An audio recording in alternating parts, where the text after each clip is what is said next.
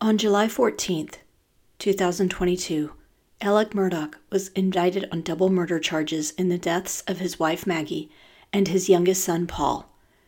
He pled not guilty. Jury selection began on January 23rd of this year. The trial lasted 28 days before the jury quickly returned a guilty verdict. In this episode, I'd like to discuss the Netflix documentary, Murdaugh Murders, A Southern Scandal, which was released in early January of this year, the evidence presented at the trial, what listeners of this podcast thought about the case, and where the related cases of Gloria Satterfield and Stephen Smith's deaths stand now. There is much to love about North and South Carolina, but the two states have also had their fair share of violent and senseless crimes over the years. From murders on the Blue Ridge Parkway, in the heart of big cities or sleepy college towns, and along the coastal waters, some of these stories may be new to you. Some may have happened in your town. Some may involve people that are still missing to this day. But all will leave you remembering to always be vigilant about the people you meet and the places you go. I'm Renee Robertson. Please join me for True Crime in the Carolinas. Episode 56, a reflection on the Alec Murdaugh trial and other related updates. The first episode of Murdaugh Murders, A Southern Scandal, begins with the details from the 2019 boat crash that resulted in the death of 19-year-old South Carolina resident Mallory Beach. These are details that have been shared in numerous newscasts, podcasts, and other documentaries. You then get the backstory of the Murdaugh family as the group of friends involved explain the dynamics of the Murdaughs and the relationships between various family members. All the young adults involved in the boat crash are interviewed, and the pain in their voices is evident. Mallory Beach's parents are also interviewed, and you get to hear her friends discuss what an important part of their lives she was. You hear firsthand from Paul's ex-girlfriend, Morgan, who was one of Mallory's best friends. She shed a lot of light on the dynamics of the Murdaugh family, including their love of always having alcohol around, even for their underage kids and their friends. Morgan also shared details about her complicated relationship with Paul, how at first they were happy together, but when he began physically and emotionally abusing her, she became conflicted. Her two best friends, Mallory Beach and Miley Altman, who were also in the boat crash with her, wanted Morgan to break up with Paul because they could see the toll the relationship was taking on her. The second episode of the documentary focuses on the weeks following the boat crash and the evidence the Beach family's attorney uncovered during his investigation. They hired a biomechanical engineer to examine where everyone was on the boat when it crashed into the bridge. The families involved in the boat crash grew more and more frustrated with the delay in bringing charges against Paul, who was proven as the driver, and then the subsequent special treatment he seemed to receive after he was charged. Episode 2 ends with the murders of Maggie and Paul Murdaugh on June 7th, 2021. A local reporter provides foreshadowing that these murders helped unearth all the skeletons that were in the family's closet. Episode 3 breaks down the suspicious deaths of local resident Stephen Smith and the Murdaugh's longtime housekeeper, Gloria Satterfield. Alec Murdaugh's trial was one that many people took time out of their day to watch. A sociocultural professor from Benedict College named Sybil Rosado shared her opinion on why this case captured the attention of so many people. First of all, there's the level of power the Murdaugh family had over their small South Carolina community for decades. She said that all the new information revealed in the trial let people imagine what could have happened, and she added, everyone loves solving a puzzle. This situation represented a puzzle, she said. It was a digital puzzle. It was a crime puzzle. It was a power and control puzzle. Prosecutors believed the fear of having his vast financial crimes revealed led Alec to commit the murder of his wife and youngest son. He had spent years embezzling millions of dollars from clients and his law firm where he worked as a personal injury lawyer, and the Mallory Beach civil case would have disclosed the state of the Murdaugh's finances. Prosecutors believed he murdered Paul and Maggie to delay the efforts to get him to share his financial records. Alec Murdaugh had to reveal he lied about the timeline of his whereabouts on the night of June 7, 2021. From the start of the investigation, he told law enforcement that he was napping at the Moselle estate before driving to his mother's house for a visit. He said he was not at the dog kennels where Paul and Maggie were murdered prior to finding them. During the trial, prosecutors presented a 58-second video from Paul Murdaugh's phone that revealed Alex's voice in the background, along with Maggie's. You don't actually see Alec Murdaugh in the video, but a half-dozen witnesses during the trial confirmed the voice to be his. On February 19, 2023, the Herald, out of Rock Hill, South Carolina, shared the following timeline in their coverage of the trial that I thought was a helpful way to view the events that happened the night of Maggie and Paul's murders. The following information was presented during the trial by South Carolina Law Enforcement Division agent Peter Rudofsky. At 7:39 p.m., Paul Murdaugh took a Snapchat video of his dad straightening a droopy tree on the Moselle property. In the video, Alec was wearing a blue shirt and light-colored slacks. Those clothes are now missing, and prosecutors theorized they were worn during the murder. Around 8 p.m., Maggie arrived at the property, and she and Paul had a meal together prepared by their housekeeper. It is unclear whether or not Alec ate with them. Around 8:30 p.m., Maggie and Paul went to the dog kennels, which were located a few hundred yards from the house. At 8:40 p.m., Paul had a brief phone conversation with his friend Rogan Gibson. At 8:49 p.m., both Paul and Maggie's phones were locked for the last time. Texts went unanswered. Paul was killed by 2 shotgun blasts to the head and chest. Maggie's leg, chest, and skull were pierced by 4 or 5 shots from an assault rifle. Alec's phone showed him being offline between 6:52 p.m. to 9:04 p.m. That was when Alec tried to call Maggie. The OnStar navigation system in his 2021 Chevy Suburban recorded the car moving away from Moselle at 9:07 p.m. as he tried to call Maggie again.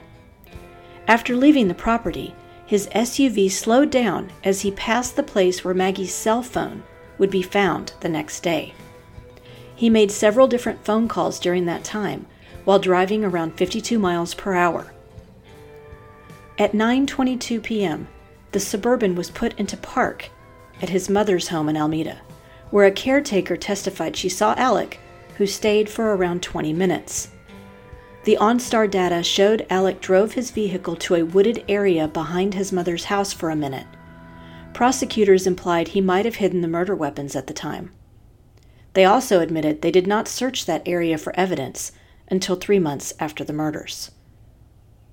At 9:47 p.m., Alec texted Maggie, "Call me, babe." At 10:06 p.m., he arrived back at Moselle and went into the house. He came out, then drove to the dog kennels, where he discovered the bodies of his wife and son, and called 911 to report the murders. The state presented 59 witnesses and roughly 400 exhibits of circumstantial evidence in their case against Alec Murdaugh. Members of the jury were taken to Moselle, the secluded estate with a fishing pond, more than 1,000 acres of farmland, a 4-bedroom house, and the dog kennels where Paul and Maggie's bodies were discovered.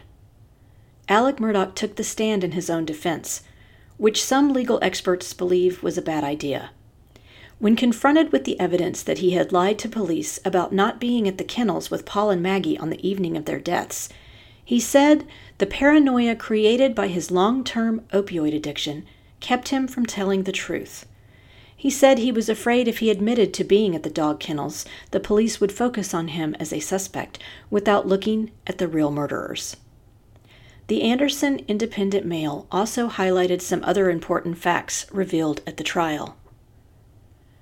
Firearms and ballistics experts testified that the fired .300 blackout rounds found near Maggie's body were cycled through the same rifle that fired rounds at the family home. This points to her being murdered with a family weapon. Spent rifle cartridges, as well as the 12-gauge shotgun shells found near Paul's body, were also the same type and manufacturer brand as the ones found in the Murdaugh home and outbuildings. Alex said his son's rifle was either lost or stolen around 2020, but witnesses at the trial refuted that claim by saying they had seen Paul shooting with it just a few months before the murder.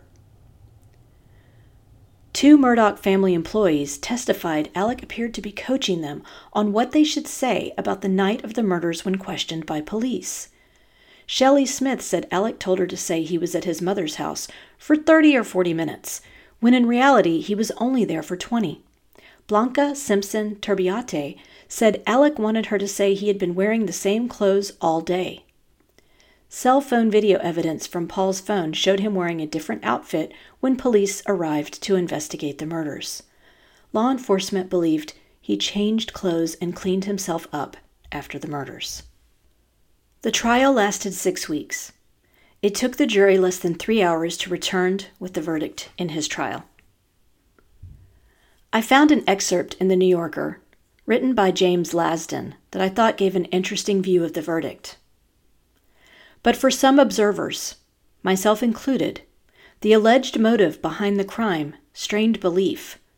Would a functional, albeit opioid-addicted, middle-aged man blast his 22-year-old son in the chest and head with a shotgun, and then gun down his wife of 3 decades with 5 bullets from a semi-automatic blackout, within a few minutes of chattering with them about Bubba and the chicken, just in the hope of warding off an approaching storm of legal troubles? Justice may have been served, but the human element of the story just didn't add up. The judge in the case sentenced Alec Murdaugh to 2 consecutive life sentences. Before we continue, let's take a quick break for a word from our sponsors. A few years ago, I came across a woman named Erin Sanderson on Instagram, and once I saw her demo the skincare products she had created, I decided to give them a try. I was hooked from the first drop. I use her pre-cleanse oil, hydrating beauty oil, and perfecting night oil. The pre-cleanse gently removes dirt, impurities, and even waterproof makeup without tugging, all without stripping or drying out your skin. In addition to keeping your skin clear, it also helps your skin feel firmer and reduces the signs of aging. The Hydrating Beauty Oil is a powerful and effective skin hydrator that never leaves your skin feeling greasy. The signature squalene oil is also known for its anti-inflammatory and anti-aging properties. It's perfect for treating skin conditions like acne and eczema and reducing the appearance of wrinkles. The Perfecting Night Oil is loaded with vitamin E and A and is rich with antioxidants and omegas that nourish skin, replenish elasticity, and reduce stretch marks. A few drops a day leave skin smoother, more vibrant, and youthful. Altogether, they are the literal dream team of skincare. Since I began using these products, I rarely wear foundation anymore. I start my day with pre-cleanse oil and my daily cleanser of choice, put on my own moisturizer, and layer it with a few drops of hydrating beauty oil. Then I put on whatever eye makeup I'm wearing that day, lipstick and loose powder. That's all. I can't believe how bright and flawless my skin looks since starting these products. Want to try the products out for yourself? Go to shopxerin.com and use the code MissingCarolinas10 for a 10% discount on your order. Next, I'd like to talk about Wow Women on Writing. By day, I work as a journalist, but I also enjoy creative writing and entering writing contests. If you like writing creative nonfiction, I encourage you to check out the Creative Nonfiction Essay Contest over at Wow Women on Writing. The mission of this contest is to inspire creative nonfiction and provide well-rewarded recognition to contestants. The contest is open globally. All ages are welcome to enter, and entries must be in English. Your story must be true, but the way you tell it is your chance to get creative. WOW is open to all styles of essay, from personal essay to lyric essay to hybrid essay and beyond. The deadline for the latest creative nonfiction contest is April 30th. This specific contest will have 20 winners and more than $1,350 in cash prizes. First place wins $500. WOW allows a maximum of 300 entries. You can also purchase a critique to get more feedback on your writing. Learn more at wow-womenonwriting.com and click on the Contest tab. And now, let's get back to the show. I wanted to provide a few more updates to some of the other cases that have been tied to the Murdaugh family. In the case of housekeeper Gloria Satterfield, her son Tony Satterfield has expressed his family's wish that her body be exhumed for further examination.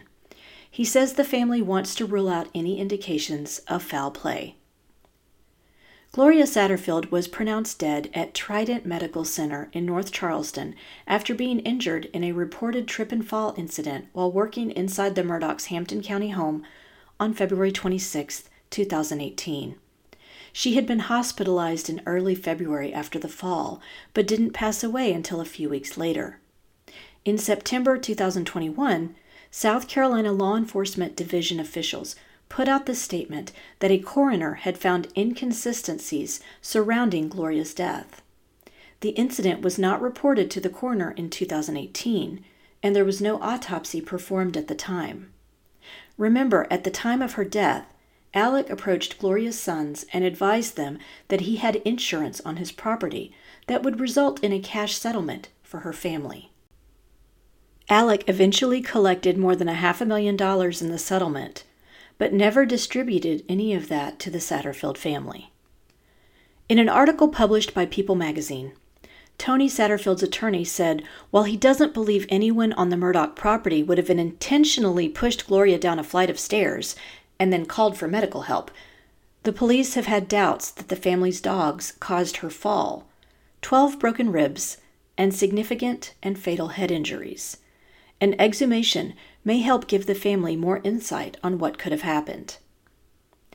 Sandy Smith, the mother of deceased 19-year-old Stephen Smith, has raised more than $90,000 for an exhumation of her son's body and private autopsy. Stephen was found on a rural Hampton County road a few miles from the Murdaugh family property on July 8, 2015. His death was initially ruled as being caused by a hit-and-run accident, possibly from a side mirror of a car or truck, although many in the community found the circumstances suspicious. There was no vehicle debris on the scene, no skid marks, and Stephen's shoes remained on his feet despite being loosely tied. At the time of his death, law enforcement immediately began hearing rumors that the Murdaugh family, specifically Paul and Buster, were involved in Stephen's death.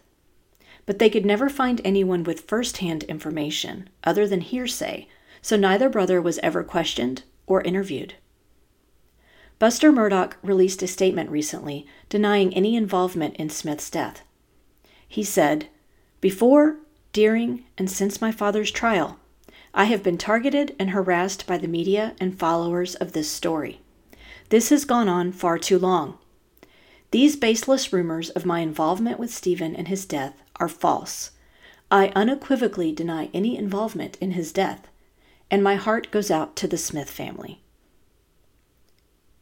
The South Carolina Law Enforcement Division is asking anyone with relevant information on the death of Stephen Smith to call 803-737-9000 and ask for investigative services. I was curious about what the public's perception of the trial and verdict were, so I put out a call on the Missing in the Carolinas Instagram and Facebook pages. I asked people to weigh in on the following questions. Number 1, did you watch the trial? If so, what did you think about the prosecution's case, the defense's case, and the verdict? Number 2, what are your thoughts on the Netflix documentary, Murdaugh Murders, A Southern Scandal?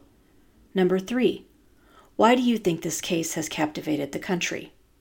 Number 4, do you believe Alec Murdaugh is truly guilty? Number 5, as this case has been covered by so many podcasts and documentaries, which one did you think was the most comprehensive? Here are the responses I got. First, from Facebook. Janet J. said that she watched the trial. She said that she thought both sides did a great job presenting the evidence. She also commented she felt it was obvious some of the people interviewed for the Netflix documentary were getting paid, and that made her doubt some of the facts. She said she thinks so many people were interested in this case because corruption is fascinating. She also believes Alec Murdaugh is guilty, but did not think the prosecution had enough evidence beyond a reasonable doubt. She thought the Murdaugh Murders podcast by Mandy Matney was the most comprehensive, while the Murdaugh Family Murders, The Impact of Influence, was the least biased. Holly B. said while she watched some of the trial, she paid closest attention on the days Alec Murdaugh took the stand. She has not watched the Netflix documentary, but she watched the one on HBO Max, Low Country, The Murdaugh Dynasty, and thought it was well done. She said she believes the mix of murder and corruption made this case more interesting to the public, as well as the feeling that wealth and privilege should not make someone above the law. She believes Alec is guilty, and the cell phone video and lie about being at the dog kennels was the key to the conviction. She mentioned the podcast The Prosecutors had some good episodes about the Murdaugh trial. She listened to the early episodes of the Murdaugh murders, but not the later ones. John G. said Alec Murdaugh should not have taken the stand. Betty M. said she does not believe Alec murdered his wife and son. Bess L. said Alec was so guilty of murdering his own wife and son. A listener named Michelle sent me a message on Instagram that said she didn't like how the Netflix documentary featured people saying Maggie didn't show love to Paul. She said that even if that was true, it didn't need to be mentioned. Carrie Kay said she did not watch the HBO Max series, but did watch the one on Netflix, as well as the most recent Dateline episode on the case. During the trial, she felt like the detective that put together the timeline with the cell phone data and GPS information from OnStar provided the most damaging testimony. That and the video from Paul's phone sharing Alec's voice in the background. This brings us to the conclusion of this episode of True Crime in the Carolinas. If you enjoyed this episode, please do me a favor and give it a 5-star rating wherever you listen to your podcasts. If you'd also like to support the show in a small way, you can buy me a coffee over at buymeacoffee.com, Renee Robertson. I currently don't receive any compensation for this podcast, so every little bit helps me continue producing new content. We're also on Instagram, Facebook, and YouTube, so please like our pages and get started on a discussion of the missing people profiled on the show. Do you know of a missing persons case in North or South Carolina that you think should be covered? Email me at missinginthecarolinas@gmail.com with any details you can share. And don't forget to check out our sponsor, Wow Women on Writing, and the great programs and writing contests they have there at wowwomenonwriting.com. Cover art for this podcast was designed by Macintosh Multimedia. All episodes are researched and written by me, Renee Robertson, with sound editing provided by Daniel Robertson. Thanks so much for listening.